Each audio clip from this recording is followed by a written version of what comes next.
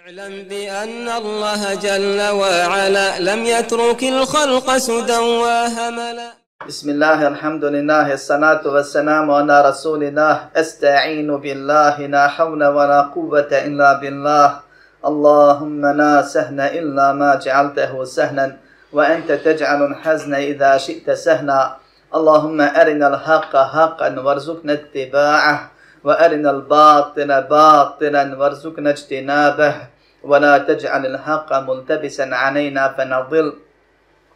اللهم آت نفوسنا تقواها وزكها أنت خير من زكاها أنت وليها ومولاها برحمتك يا أرحم الراحمين. ربنا لا تزغ قلوبنا بعد إذ هديتنا وهب لنا من لدنك رحمة إنك أنت الوهاب. اللهم اجعلنا هداة مهتدين غير ضالين ولا مضلين. اللهم إنا نعوذ بك من مضلات الفتن ما ظهر منها وما بطن. اللهم إنا نسألك الإخلاص في القول والعمل والعفو والعافية في الدنيا والآخرة. اللهم طهر وسلم قلوبنا وزك نفوسنا ويسر حسابنا ويمن كتابنا وارحمنا يوم نقف بين يديك للحساب. اللهم استعملنا في طاعتك وفي نصرة دينك ثم توفنا صديقين في سبيلك. اللهم يسر ولا تعسر. اللهم بارك وتمم بالخير. لا إله إلا الله ولا حول ولا قوة إلا بالله العزيز الحكيم. أما بعد. Sva hvala, sva zahvala pripadaju Allahu, savršenom gospodaru svih svjetova.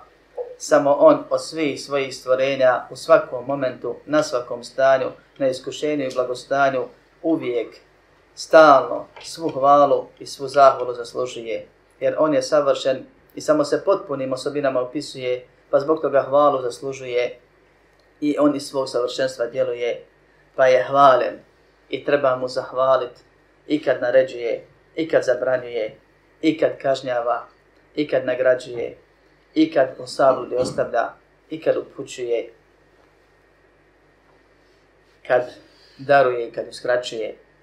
Od njeg pomoć, oprost i uputu tražimo. Koga Allah uputi na pravi put, taj je uspio, taj je sretan, taj će u džennetu vječno da uživa. Koga Allah subhanahu wa ta'ala, pored toga što je milostiv, što je mudar, što je dobar, što je dobročinitelj, što je plemenit, što je darežljiv, pravedno u zabludi ostavi, tome nema pomagača, nema upućivača, nema usrećivača, nema iz džehennema izbavljivača, da nas Allah uzvišeni sačuva toga. Zato sve dok živimo, svako dobro tražimo i od svakog zla bježimo tako što Islam živimo. To je srcem, jezikom i djelima svjedočimo da nema drugog Boga sem Allaha, jedini nema sudruga i da je Muhammed sallallahu alaihi wa sallam Allahov rob najbolji i njegov poslanik posljednji. A zatim nastavljamo sa govorom o pravim, pravcatim sretnicima, uspješnim, uspjelim, ispravnim, vrhunskim vjernicima, koje Allah subhanahu wa ta'ala opisuje kroz osobine, a ne kroz imena i prezimena. Jer je Allah subhanahu wa ta'ala ovaj konkurs otvorio do sudnjeg dana. I svako može da učestvuje. I svako treba da se natječe. I da se trudi da bude od njih.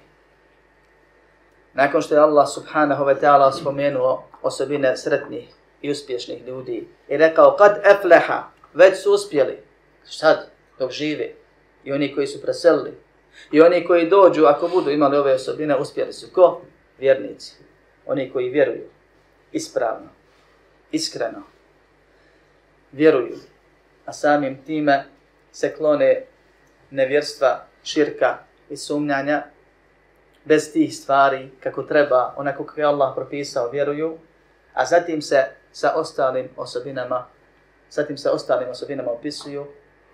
Ti ljudi mogu već sad da se raduju, ako to pri sebi imaju. Međutim, obaveza čovjeku je da se ne smatra dobrim makar bio. Jer on ne zna šta mu je Allah od dobra primio i zbog čega se Allah od njegovih grijeha, svih imamo puno, rasrdio i šta mu je Allah subhanahu wa ta'ala u konačnici na dunjaluku prije ahireta i na ahiretu na sudnjem danu pripremio. I zato je obaveza čovjeku da se trudi i da sebe u svojim očima malim, slabim, griješnim ko što jest vidi, da bolji bude. Tako mi Allaha svako od nas, sve dok živi, uvijek može više. I umrijeće mogao je više. I mogao je bolje. I ne smije insan sebi dati prolaznu ocjenu, jer Allah kaže فَلَا تُزَكُوا أَنفُسَكُمْ هُوَ أَعْلَمُ بِمَا يَعْمَلُونَ. Nemojte sebi garancije davati. Sebe hvaliti. Sebi tezkije pisati, preporuke. On samo zna, on najbolje zna koji je istinski bogobojazan.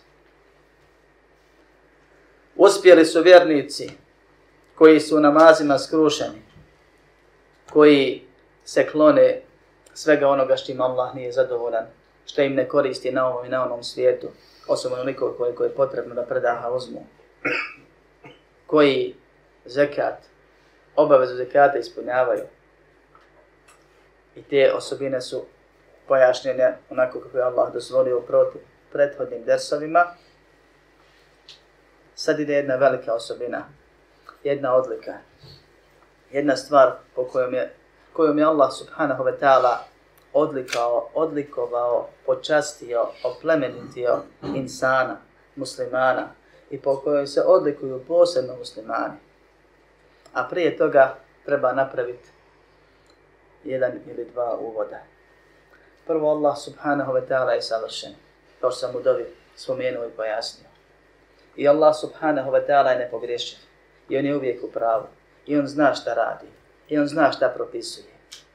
Drugo, Allah subhanahu wa ta'ala i svoje milosti djeluje. I Allah subhanahu wa ta'ala robove objavom oplemenjuje. Insan je zalumun džehulun. Nepravedan, neznalica. Osim kad ga Allah objavom oplemeni. Pa bude plemenit. Jer Allah je Al-Karim, plemeniti. I poslanik alejhi salatu vesselam je opisan tako, kao plemeniti. I Kur'an objava je opisana tako. A innahu al-Qur'anul Karim, plemeniti. Innahu al-Qur'anul Karim, plemeniti. I insanu je sve to sređeno, pripremljeno da on se oplemeni. Da izađe iz onog hajvanskog ka onom vjerničkom, melaiketskom, istinski insanskom. Da bude insan kako Allah hoće. Kako Allah od njega očekuje. Kako je Allah s njim zadovoljan. Da živi plemenit, častan život. Allah subhanahu wa ta'ala je objavom plemeni od ovdje. I objavi nema ništa da ne valja. Ništa da šteti. Ništa da je loše. Može ne valjati samo u našim srcima. U našim shvatanjima. U našoj primjeni, u našim djelima. Allah plemeniti je iz svoje plemenitosti objavio objavu da oplemeni tebe pa da budeš ti kako treba. I čitava objava je u tom smislu objavljena i s tim razlogom spuštena. Da budeš tajib, jer Allah ne prima osim dobre, lijepe i u džennet je kuća za takve. Selamun alejkum tibtum fadkhuluha khalidin. Reći će meleci džennetlijama na vratima dženneta, selam alejkum. Dobri ste, pa uđite. Dobri su ko? Obje vrste vjernika. Prvi bili dobri pa prešli preko sirata, a drugi morali u džehennem da se očisti ono loše, pa kad je ostalo samo dobro, izašli, pa na ulazu u džennetska vrata ih čekaju meleci i kažu sad ste dobri, sad možete ući. Allah ne prima osim dobro, jer on je dobar. Allah je lijep i dobar, tajib, wala yaqbalu illa tajib. I ne prima osim dobro. I Allah ne objavljuje osim dobro. I Allah čovjeku želi dobro. I objavio da bi meni tebi bilo dobro. I zato postoje ciljevi šerijeta veliki. I postoje glavna pravila šerijeta. Šerijet je ono što je iz objave izvedeno. Što je Allah objavio i propisao ljudima. Sistem životni. Može se nazvati sunnet. I islam. Da ti Allah sačuva vjeru prije svega. Jer ona ti treba i na ovom i na onom svijetu. A ovaj će sigurno nestati čitav. Da ti Allah sačuva život. Da ti Allah sačuva čast. Da ti Allah sačuva porijeklo. Treba tebi i treba svima oko tebe. Da ti Allah sačuva imetak, imovinu. Sve ono što je tvoje. Su glavni ciljevi šerijata. Ima jedna osobina koju Allah hoće od nas i zbog koje je propisao niz propisa, pohvalnih, naređenih i zabranjenih radnji. Objavio Allah. Neke stvari zabranio da bi taj cilj postigao, neke stvari naredio, neke stvari pohvalnim učinio ili pokuđenio. Da bi tebe, o insane, jednom osobinom odlikovao, to je čednost. Kojom čuva i tvoj čast i tvoje porijeklo. Čuva tvoj život i tvoju vjeru. A Boga mi imetak. Jer oni koji se okite osobini suprotno ovoj, rizikuju da izgube jedno, dvoje ili svo petero. I narušit će im se sigurno, onoliko koliko odstupaju od šerijeta, narušit će im se vjera i rizikovat će svoj život. I zdravlje. I narušit će im se imetka, jer će ga morati uložiti da cilj postigli znane onog što je Allah zabranio. I otiće im čast. I vratit će im se, a najčešće se potom smraće. Čednost je suprotna onome što je razvrat, što je blud i ono što njemu vodi. I Allah subhanahu wa ta'ala kaže, kad spominje sljedeću osobinu, kaže وَالَّذِينَ هُمْ لِفُرُوجِهِمْ حَافِظُونَ. Oni koji svoje fardžove, svoje polne organe, svoja stidna mjesta čuvaju. Čuvaju, bore se, jer svakodnevno treba čuvati.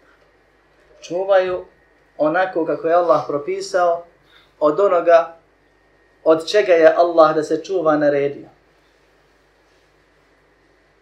A to je širi pojam od samog činjenja djela bluda.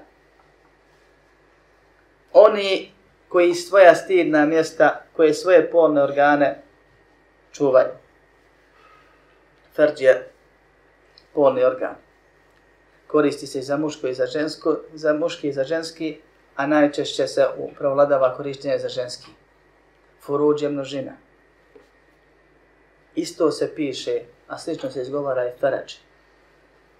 A to je izlaz, olakšanje. I ima istu osnovu. I to je tema za sebe.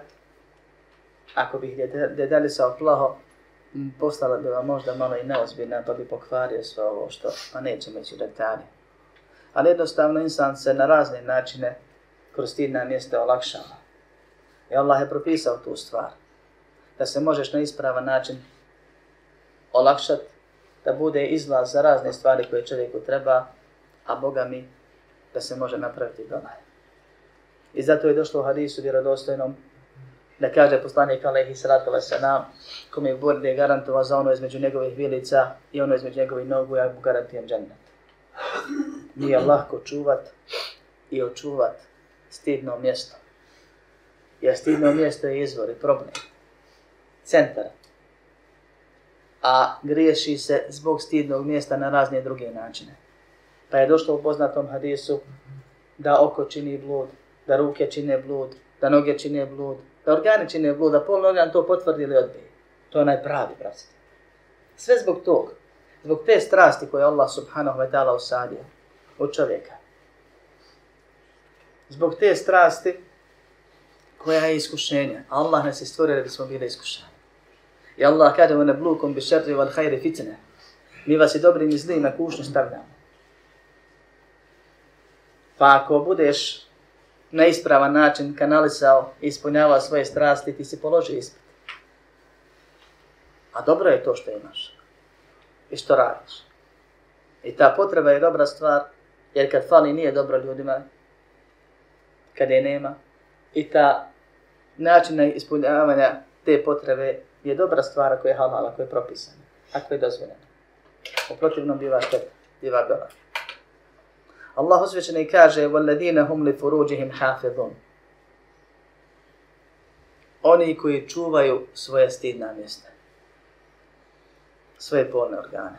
Allah subhanahu wa ta'ala objavio niz propisa izdaleka da bismo se spasili i čedni postali ili ostali. I čednost razvili i čednost iza sebe u svojim porodicama ostavili. Allah subhanahu wa ta'ala kad je u pitanju sam najgori čin vezan za ovo, ili jedan od najgorih činova, nije najgori. Kaže, wala taqrabu zina. Ne približavajte se bludu. Pa je Allah subhanahu wa ta'ala time nije zabranio blud, nego je zabranio sve ono što njemu vodi. Allah subhanahu wa ta'ala regulisao niz na različite načine, znači regulisao odnose među spolovima. Pa objavio niz propisa kojima se reguliše muško-ženski odnosi u islamu. Odnosi muža i žene, odnosi oca i kćerke, brata i sestre, odnosi rodbine sa mahremima, odnosi prema komšijama i drugim, odnosi prema ostalim ljudima i ženama. I objavio niz propisa koji mnogim ljudima, pa čak i vjernicima na neki način smetaju bodu oči. Teško im primijeniti. Djeluje radikalno. Djeluje teško. Pa kaže se u jednom hadisu, bolje da te probode željezno štilo u glavu, nego da dodirneš ruku žene koja ti nije mahrem. Pa kaže Allah subhanahu wa ta'ala, kul lil mu'minine yaguddu min absarihim wa yahfadu furuđahum. Reci vjernicima neka obore poglede i štite, čuvaju svoje stidna mjesta. Wa kul lil mu'minati yaghdudna min absarihinna wa yahfazna furuđahunna. I reci vjernicama neka obore poglede, neka ne gledaju ni one. I neka štite svoja stidna mjesta. Možda malo kasnije o tome detaljnije budemo govorili. Allah subhanahu wa ta'ala zabranio samnivanje muškaraca i žena. I bileži Buhari u svom sahihu i poslanik alejhi salatu vesselam rekao: "Iyakum ad-dukhulu 'ala an-nisa." Dobro se pazite da ulazite kod žena, sjedite sa ženama, da sjedite. Allah subhanahu wa ta'ala posebno zabranio samnivanje s onima s kojima se često dolazi u kontakte. Pa kaže alhamu maut, djevere smrt. Najspriječiti o udata ženo zbog djevera doći smrt koja je propisana šerijatom kao imenovanje do smrti. On ti je najbliži, konta šta fali, tu je bliže i tako dalje.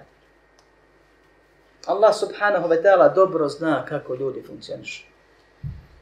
Dobro zna šta im treba, šta im ne treba, šta im valja, šta im ne valja i na što će ih sve šejtan pokušat, a na što će najlakše i najbolje uspjet da ih nazlo navrati, da ih upropasti. I zato reguliše propise. I zato preventivno djeluje. I zato imamo razne propise. Propis otkrivanja avreta. Kaže Allah, oni koji čuvaju stidna mjesta, mnogi misle samo od bluda. Ne. Prije svega čuvaju od pogleda. Oni koji ne smiju da gledaju. Pa je avret žene i muškarca, žene pred ženama i muškarca pred ženama otpukalo koljena. Općenito, nekim tamo ženama. S tim da žena pred mahremima ne smije i ne padaju na pamet i nije islamski propisan da takva izađe. A po jednom od dva mišljenja može pred drugim ženama. Pred svojim muškim mahremima mora da se oblači majica kratkih rukava i odjeća do ispod koljena koja nije uska i providna. Pred ženama, ako kažemo da je avret od pupka do koljena, ne smije biti usko, ne smije biti providno. I zato dio učenjaka zabranjuje da žena nosi pred ženama pantalone farmerice. Ne zato što nisu duge, što nisu kratke, što nisu dovoljno duge, pardon. Ne zato što su providne, nego zato što su uske, što ocrtavaju.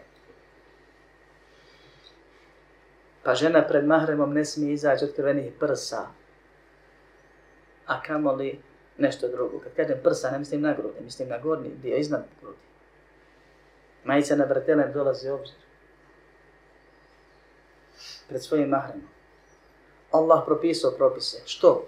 Allah zna, mi ne zna. Ali zaista Allah zna. I tako treba ne pravo. I nema tu ni malo pretjerivanja. Allah kaže oni koji čuvaju stidna mjesta. Čuvaju od pogleda. Tako što se paze pred kim se otkrivaju. I kako se odjevaju. I u nuždi biva dozvoljeno ono što je inače zabranjeno. Koji čuvaju stidna mjesta od zloupotrebe. Bilo koje vrste. Bilo na koji način. Bilo od strane koga. Pa čovjek sam može zloupotrijebiti sebe i svoje tijelo, a može ga upotrijebiti i njegova supruga ili sa suprugom može zloupotrijebiti, odnosno sa suprugom, njegovo, odnosno njeno tijelo, a može ga i upotrijebiti pa koristiti se. I preko drugih ljudi može upotrijebiti i zloupotrijebiti. Mi nemamo, braćo moja, ništa. Mi nemamo ništa da je naše. Naša duša nije naša. Mi je moramo Allahu vratiti uređeno, odgojeno, sređeno. Naše tijelo nije naše.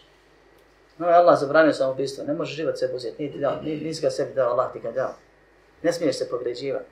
Ne smiješ namjerno štetu sebi nanositi. Naš imetak nije naš. Allah je regulisao. I Allah kaže dajte im od Allahovog imetka koji vam je dao. Privremeno kod nas. Mi nemamo pravo da mi radimo šta hoćemo nišći. I niski.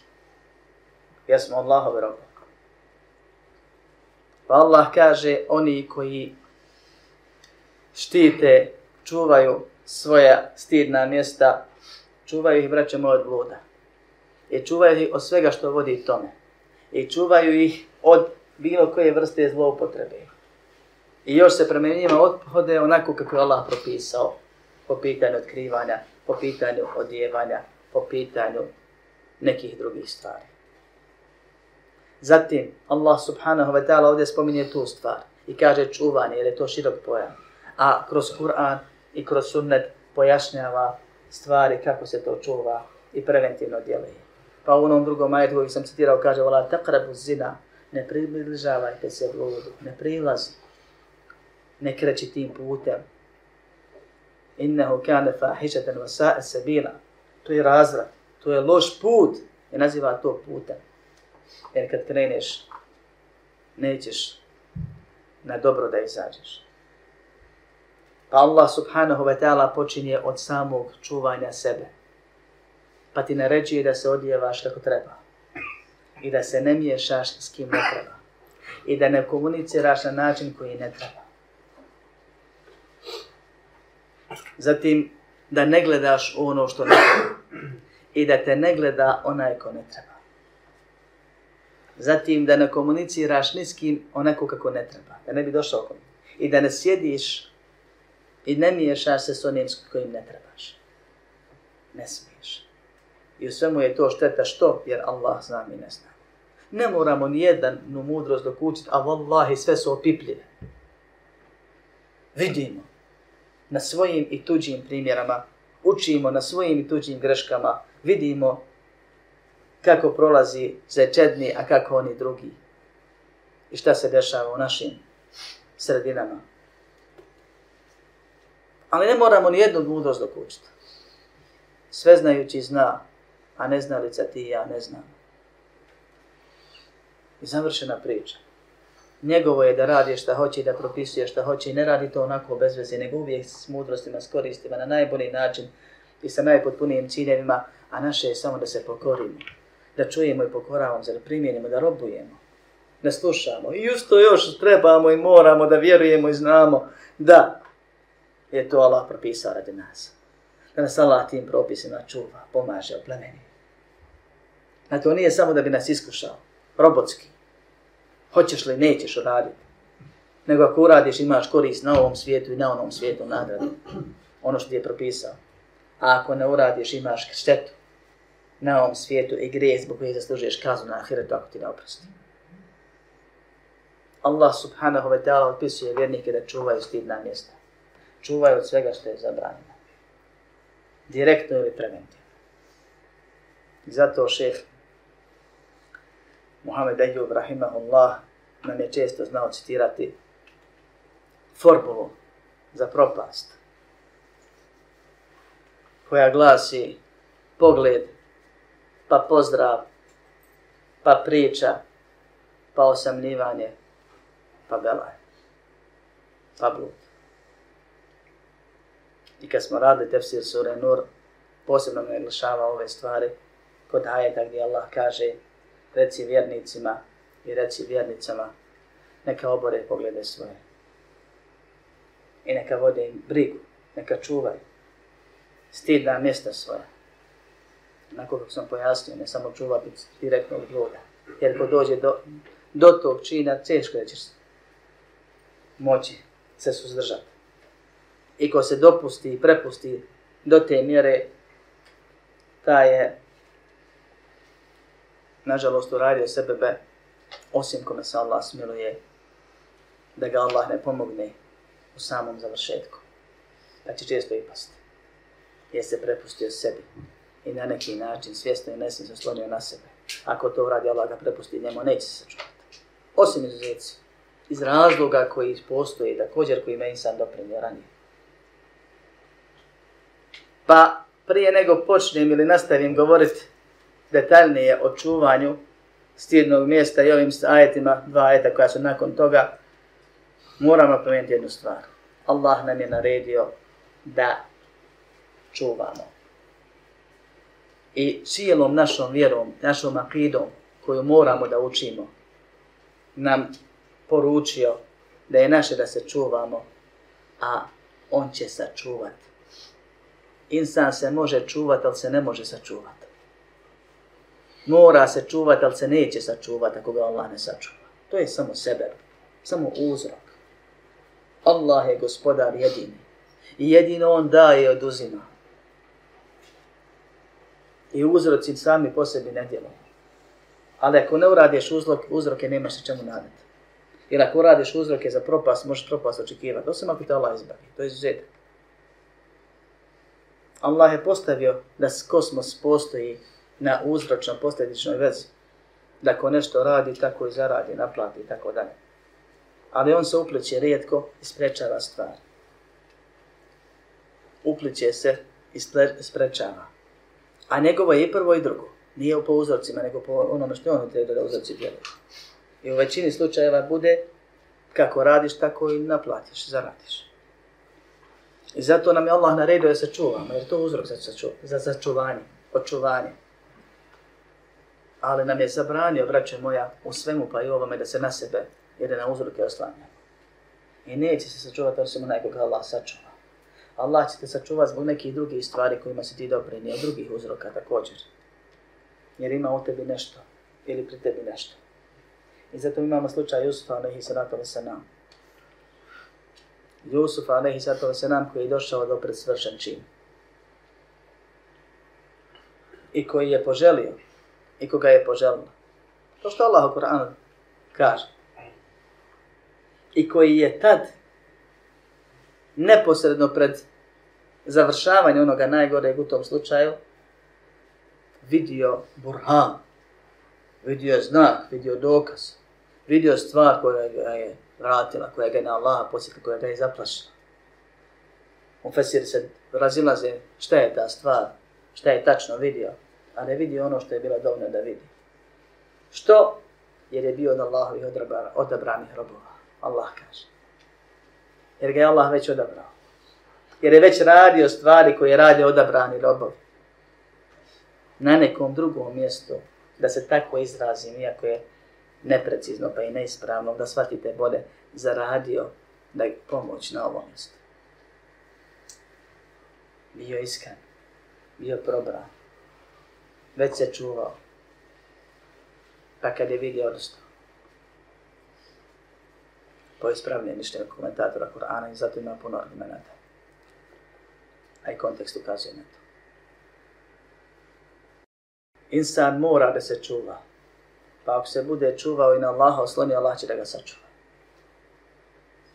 Sačuvat će ga od onoga zbog čega će se on pitat kasnije kako sam se odubrao. Kako sam uspio. Je sve ukazivalo, pa i njegovo priroda koju on najbolje poznaje, da bi trebao past na tom iskušenju.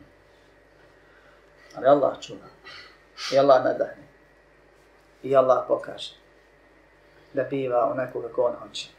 I da se uz pomoć sve mogućeg, sve postići i od svega sačuvat može. وَالَّذِينَ هُمْ لِفُرُوجِهِمْ حَافِظُونَ Oni koji čuvaju svoja stidna mjesta illa, osim. A kad dođe illa, to je izuzetak. I kad dođe izuzetak, znači propis odnosi na to što je izuzeto i ne na što više drugo. Ili na ono što potpada pod tu kategoriju i ni na što više drugo. Kaže, čuvaju svoja stidna mjesta osim od svojih žena i svojih robinja. Zato neće biti kritikovani, zato neće biti odgovorni. Kaže, čuvaju I dio učenjaka kaže da se ovo odnosi isključivo na muškarce, a dio učenjaka kaže samo ovaj izuzetak se odnosi na muškarce, a žene imaju svoja pravila. Zašto? Zato što je dilema složna, kao što to prenosi više od jednog učenjaka, da je zabranjeno ženi da ima odnos sa svojim robom i da je dozvoljeno muškarcu da ima odnos sa svojom robinom. Pod uslovom da je njegova 1/1, jer se može desiti da dvojice ljudi kupe robinu da ih služi jednog i drugog, pa onda nije vlasništvo njegova. U robovlasničkom sistemu, koji trenutno i dokinut. Allah opisuje vjernike. I tu spadaju vjernice. Osim ono u čemu su one dokazom izuzete. I kaže, čuvaju svoja stidna mjesta. Od bluda i ono što njemu vodi. Onako kako je Allah propisao. Direktno i preventivno. Sa svim propisima. Od pogleda pa nadalje. Od govora i obraćanja. Od dijela i nedjela. Pa kasnije ono što slijedi. I od onoga, braćo moja, što je gore od toga. Kao što je homoseksualizam ili neke druge stvari. Koji je gori od bluda. Illa ana azvajihim aw ma malakat aymanuhum fa innahum ghayru manumin. Osim od svojih žena i svojih robinja, zato neće biti odgovorni, zato nisu krivi. Pa je Allah subhanahu wa ta'ala muškarcima, muslimanima, naredio čuvanje stidnih mjesta i dozvolio upotrebu, zabranio zloupotrebu. I nije Allah uzvišeni ništa zabranio, a da nije adekvatno halal ili propisano sevap zamjenu odredio i propisao. Pa ovdje kaže osim od žena i robinja. Allah subhanahu wa ta'ala je stvorio čovjeka i stvorio ženu. I objavio u Kur'anu i spomenuo i pojasnio da muško i žensko nisu isto. I to znamo. I svakome odredio propise koji se tiču njega i njegove prirode. Allah uzvišen je svojom objavom i njenim propisima, to je šerijatom, uzdigao, oplemenio, pomogao, zadovoljio muškarca i ženu. Propisima koji se vežu za muškarca i propisima koji se vežu za ženu. I ukoliko se to pomiješa ili nedosledno primjenjuje, nered će da nastane i nastaje. Jer Allah subhanahu wa ta'ala zna šta kome odgovara prije nego ih je stvorio. I zna šta kome odgovara nakon što je stvorio. I jedino on sve zna. I sve je propisao. Pa je Allah subhanahu wa ta'ala ženama odredio niz propisa. Jer su one fitna i izazov i slabije u skoro svakom smislu. I lakše ih je zavesti. A Boga mi ako se oslobode i lakše zavodi. Pa im je propisao propise koji se vežu za njihov borak u kućama, za njihovo pokrivanje i odjevanje, za odnose sa mahremima i nemahremima i druge stvari. Dao im zadatke koji se tiču žena, koje kad žena prihvati kao svoju životnu ulogu, bit će sretna i smirana na ovom i na onom svijetu. Ako već je živjela drugačijim životom, treba će je malo vremena se navikne sam. A ako se navikne, neće željeti da promijeni.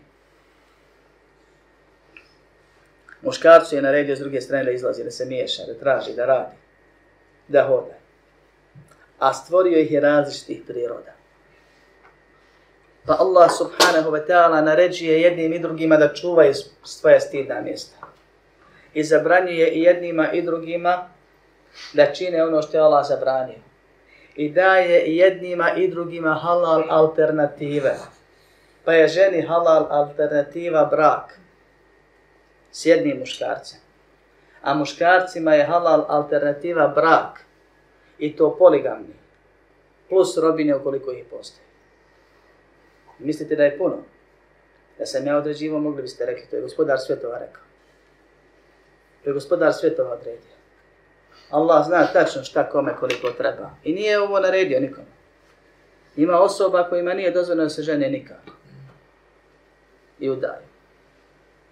Kojima je haram. Ili pokuđeno. Ili ako hoće, ako neće, to je dozvoljeno. Ili pohvalno ili obavezno. Muškaraca je žena. Isto je sa monogamnim i kad su muškarci u pitanju poligamnim, a Islam zabranjuje poliandriju brakovima. Nekome je to haram. Nekome pokuđeno. Nekome dozvoljeno. Nekome pohvalno, nekome obavezno. Jer cilj je čednost. Njen prvi preduslov je čuvanje, zadovoljavanje potrebe na halal način. Isprečavanje harama. I ko to ne postigne na jedan, obavezan je da prijeđe na drugi način. Ma la yatimul vađibu illa bihi fa huwa vađib, šerijetsko pravilo, ono bez čega se obaveza ne ispunjava, ne uspostavlja, samo biva obavezno.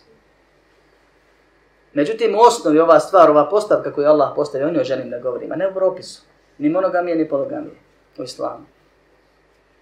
Jer Allah ovdje opisuje vjernike kao čedne koji čuvaju stidna mjesta i zadovoljavaju se na halal način, a izbjegavaju i klone se onoga što je zabranjeno. A to je osnova. Pa kaže muškarcima, osim od žena svojih i robinja svojih. Allah je propisao propise jer zna da je tako najbolje, najispravnije, najkorisnije, najpotrebnije. I suprotno tome, braćo moja sestre, ne valja. Neispravno. Dok učili to mi svojim razumima ili ne. Godilo to našim srcima ili ne. Bilo to u našim običajima ili ne. Allah zna, Allah je u pravu, mi ne znamo i mi griješimo. I mi smo krivi ako odstupamo. Ili ako se s nečim ne slažemo. Ili ako nam ne godi. Allah subhanahu wa ta'ala kad je izuzeo dvije kategorije ljudi, time je zabranio, time je naredio da muškarac i žena svoje potrebe mogu ispunjavati, ove potrebe, polne potrebe, mogu ispunjavati samo isključivo halal braku. Ili se moraju čuvati sabret. I u braku, ako ih dovoljno ne ispunjava, ne zadovoljava, moraju opet saboriti, čuvati se onoliko koliko im nedostaje. I time je Allah subhanahu wa ta'ala zabranio mnoge stvari. Prvo muta brak. Muta. Brak na određeno vrijeme, kojeg praktikuju neki. Na ovaj ili na onaj način. Jer to nije šerijatski brak. Drugo, svaki brak sa šubhom. Svaki brak gdje nisu ispunjeni propise braka, mladenci misle da su se vjenčali. Šerijatski. Oni misle da nisu u bludu, ali su u grijehu, jer nije im dozvoljeno tako, nije ispravno. Svaki običajni, civilni i drugi nešerijatski brak. Svaki vid bluda. Sve ono što bludo vodi. Sve ono što nije sa ženom i sa robinjom ili ženom i robinjama. Sve ono što nije sa tvojim mužem. Do te mjere dio učenjaka, na čelu se imamo Malikom rahimahullah, smatra i ovim ajetom zabranjuje samozadovoljavanje. Iako toga ima veliko razilaženje islamskih učenjaka na 3 skupine, velika većina zabranjuje, dio smatra pokuđenim, to jest nije grijeh, ali se vapne ostaviti, dio smatra dozvoljenim u određenim situacijama, zabranjenim u drugim. Međutim, nerijetko se spominje i kad se do te mjere se o toj temi priča, da braća kad čita ovaj ajet, samo im to napada. Iako ajet zabranjuje puno toga. Zabranjuje ajet da ti nemaš stida. Da se ti pred braćom otkrivaš. Da svoj avret ne skrivaš. Kad se kupaš, kad igraš, kad radiš nešto, kad treniraš. Zabranjuje da se gleda ono što nije tvoje. Kod muškarca i kod žene što ne smije, što je zabranjeno gledati. Zabranjuje se sve što sam nabrao da se ne ponavlja. Pa po nekim učenjacima se zabranjuje i ta stvar. Po drugima ne. Jer Allah subhanahu wa ta'ala kaže فَمَنِ ابْتَغَى وَرَاءَ ذَلِكَ فَأُولَئِكَ هُمُ الْعَادُونَ. Ko bude tražio iza toga, nakon toga, posle toga nešto, posle ovoga što je dozvoljeno, takvi prelaze granicu, takvi su u grijehu, takvi su zulmi. Međutim, kao što je Allah subhanahu wa ta'ala ovim ajetom naglasio ili pozvao muškarce, a indirektno se odnosi na žene, tako se odnosi na muškarce i žene u onim stvarima također koji su šerijatom regulisane u drugim ajetima i hadisima, u drugim šerijskim propisima i dokazima. Pa kao što nije dozvoljeno muškarcu da ispuni svoju strast osim sa ženama ili robinjama, i kao što nije dozvoljeno ženi da ispuni svoju strast osim sa svojim mužem, tako isto nije dozvoljeno da se ispunjava strast na haram način sa mužem ili sa suprugom. Pa se ovim također, odnosno drugim ajetima, a spada u čuvanje stidnih mjesta, ono prvo ajde, 3 ajeta komentaršemo, u ovaj, znači, 5. ajet spada čuvanje stidnog mjesta od svega što je zabranjeno. Pa kao što se zabranjuju one vrste kontakata i brakova koje sam naveo, tako se zabranjuje homoseksualizam, zabranjuje se odnos sa suprugom u danima hajza, zabranjuje se, po ispravnijem mišljenju, analni odnos. I ponovno kažem, dio učenjaka veliki iz direktnog dokaza ili preventivno, iz nekih drugih razloga, zabranjuju samo zadovoljavanje. I namjerno koristim ovaj izraz jer nam on jako potreban. On se koristi i spominje na razne načine u šerijatu. Stari su imali neki drugi naziv, a ovi novi sociolozi kod Arapa imaju malo savremeniji naziv, zovu ga adesirje, tajni običaj. Jer ima to svoje. Kod nas također ima puno raznih naziva.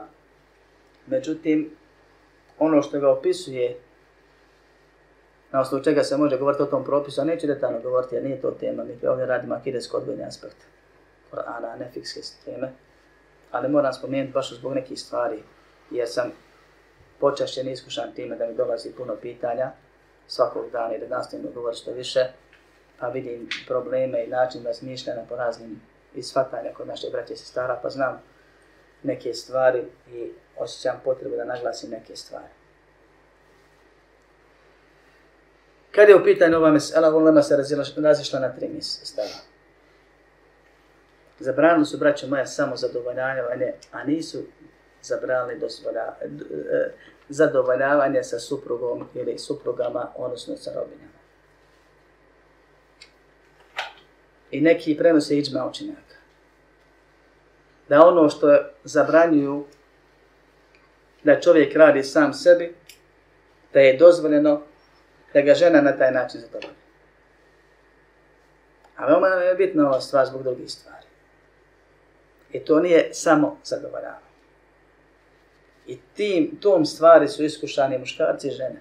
Ne mora biti podjednako, ali veoma često. Allah je dozvolio zadovoljavanje mužem ili suprugom. A po jednom stavu zabranio ili pokudio samo zadovoljavanje. I tu treba napraviti razliku. Druga stvar. Allah je zabranio radnje Lutovog naroda, ogavne radnje. Allah je zabranio direktan Lut. Allah je zabranio mnoge druge stvari koje spadaju u domen velikih grijeha. A ova mesela, a spomenut ću vam kasnije zašto ovako govorim, ne spada, braćo moja, u velike grije. Samo zadovoljavanje po onim koji ga zabranjuju ne spada u velike grije. Jer nam se dešava, bilo kroz tumačenje snova ili kroz savjetovanje i rješavanje nekih velikih problema, pogotovo sa osobama koji su iskušani šejtanskim vesvesama ili drugim koji to ne znaju, a to je pri njima, da čovjeka razdire ova stvar. I da kad mu kažeš imaš neki grijeh, pokaj se, on njemu je samo to u glavi. Njemu je šetan prikazao ovu stvar kao najveći njegov grijeh. Guši se u grijesima veliki. Ali imam problem, ne mogu da se pokajem, koliko god pokušavam, ostajem, vratim se ovo i ono. Samo jedan problem da ne ima u životu. To je problem. Kad se stvari ne stavljaju na njihovo mjesto. I kada im se ne daje pažnja koju zaslužuju. Kad se ne ocijene ocjenama koje je Allah ocijenio. Mnogi koji imaju problem s ovom stvari imaju problem sa puno više stvari drugih. Ali im je šetan prikazao to kao neku barijeru, kao nešto najveće, nešto najteže i kad god im nastane neko iskušenje, krive sebe zbog tog grijeha i što šetanu to treba? Treba mu da se ne pokaješ od onih drugih stvari koje su možda teže i veće ili jednake tome, a ima ih više. Da se ti zabaviš jednom stvari o kojoj si već možda postao ovisan, ne pravdam te ni malo. Ima to svoje uzroke. Ali se zabaviš tom stvari, boriš se s njom, a ljudi koji se bore s time u mladosti ne ostavi se toga, bori se s tim u brakovima kasnije. A ne ostaviš ono što je opasnije, što je preče, što je pogubnije za tebe. I zato treba znati da to, iako je po većini učenjaka grije, ne spada u domen velikih grija. I dozvoljeno je u niz situacija po konsenzusu. Dozvoljeno je u sklopu predigre ili zadovoljavanja sa ženom ili s mužem, kada je žena u pitanju.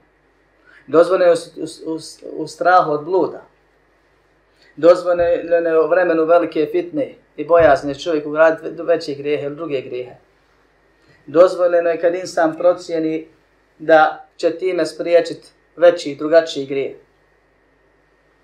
Zabranjeno je samo po sebi ili zbog stvari koje tome vode. I najčešće, nažalost, u savremenom dobu to nije jedinstven grijeh.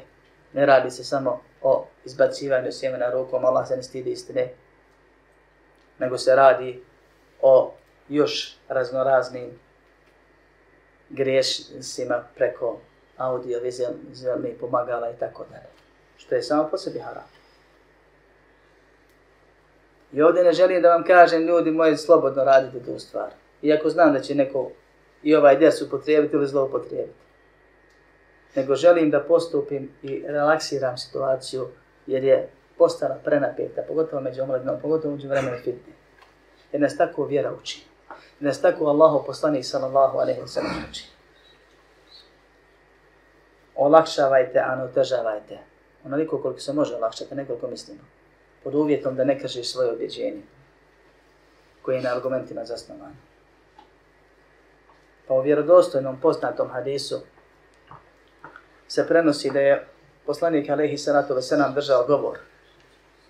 Pa je u masi jedan mladić postavio pitanje i rekao: o Allahov poslaniče, dozvoli mi blud. Pa su ljudi na njeg nasrnuli galamom, kritikom. A poslanik sallallahu alejhi ve sellem, poslanik milosti, najbolji učitelj, najbolji prijatelj, najveći brat, bolji od babe svakom od nas. Onaj ko nam najviše želi dobro. Kaže: primaknite ga, nek priđe, nek dođe. Kaže: bil ti to želio svojoj majci? Kaže: ne bi. O Allahov poslaniče. Kaže: ne bi, tako i ljudi ne volite svojim majkama. Bil ti to htio svojoj kćerci? Kaže: ne bi, o Allahov poslaniče. Kaže: tako i ljudi ne žele svojim kćerkama. Bil ti to htio svojoj sestri?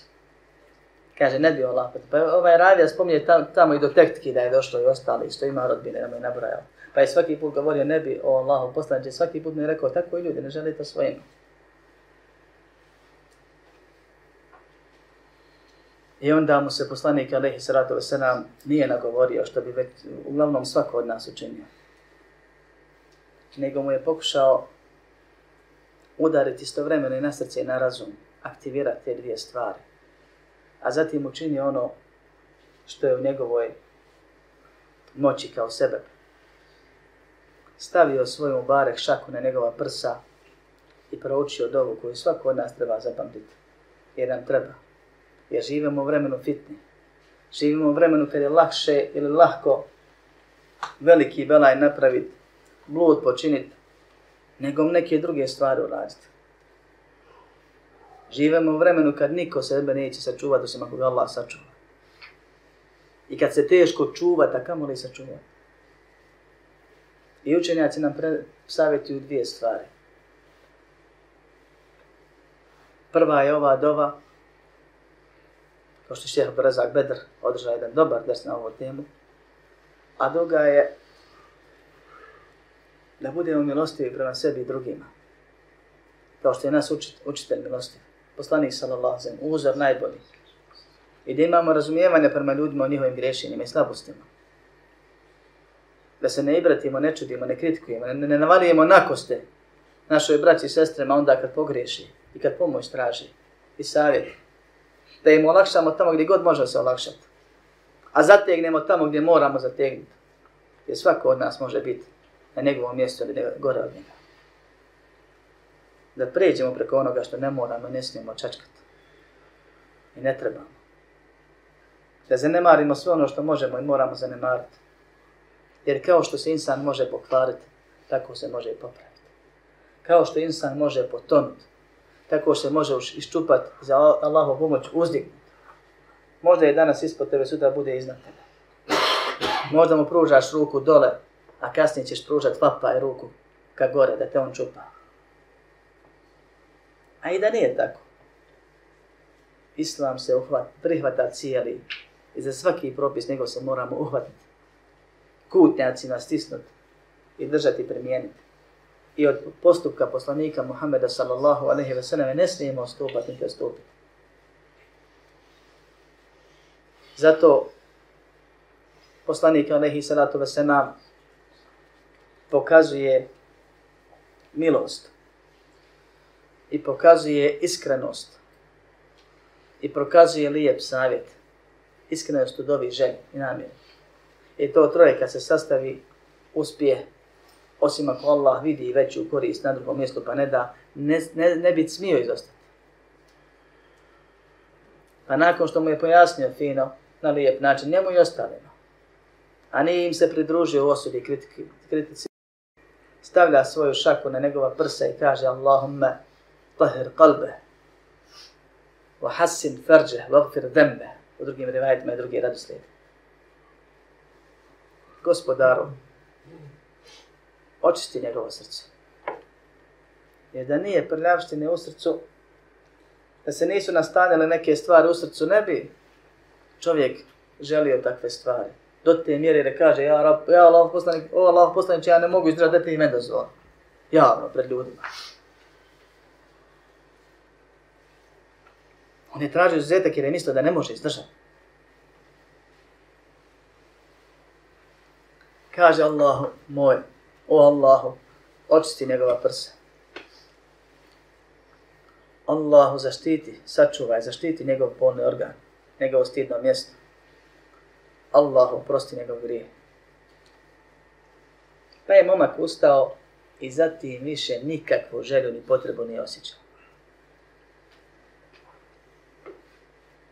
Mi smo jedni drugima preči u današnjim vremenima da budemo milostivi nego u doba ashaba kad je bila čednost, čestitost. Ali ne možemo od poslanika za biti milostivi da hoćemo. Ali se možemo negdje ugledati, moramo.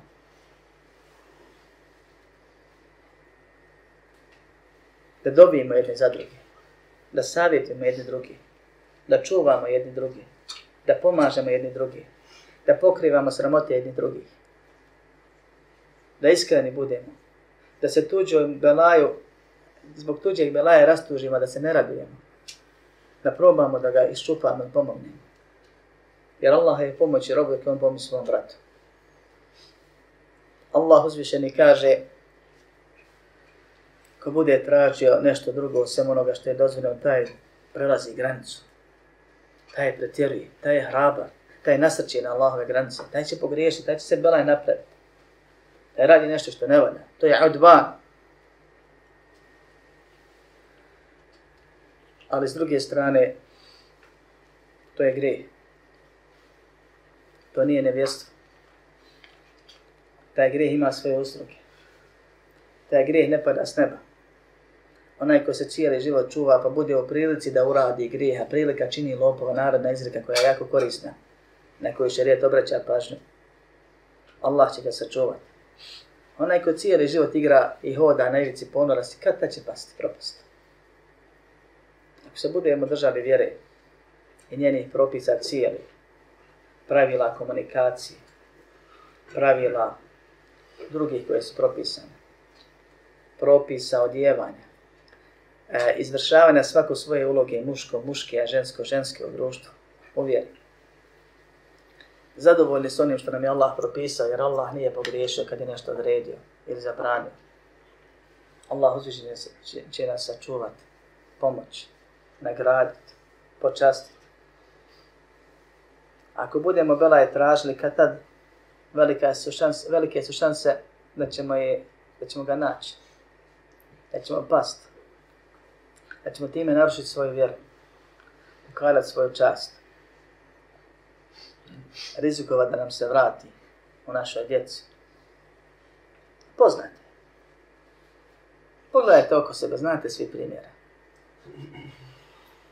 Kakve su porodice onih koji to rade? Nažalost, u društvu smo gdje sve možemo vidjeti. Ne krije se. Poznate je arapska jezika deka bit deka wala uzitale zada seka.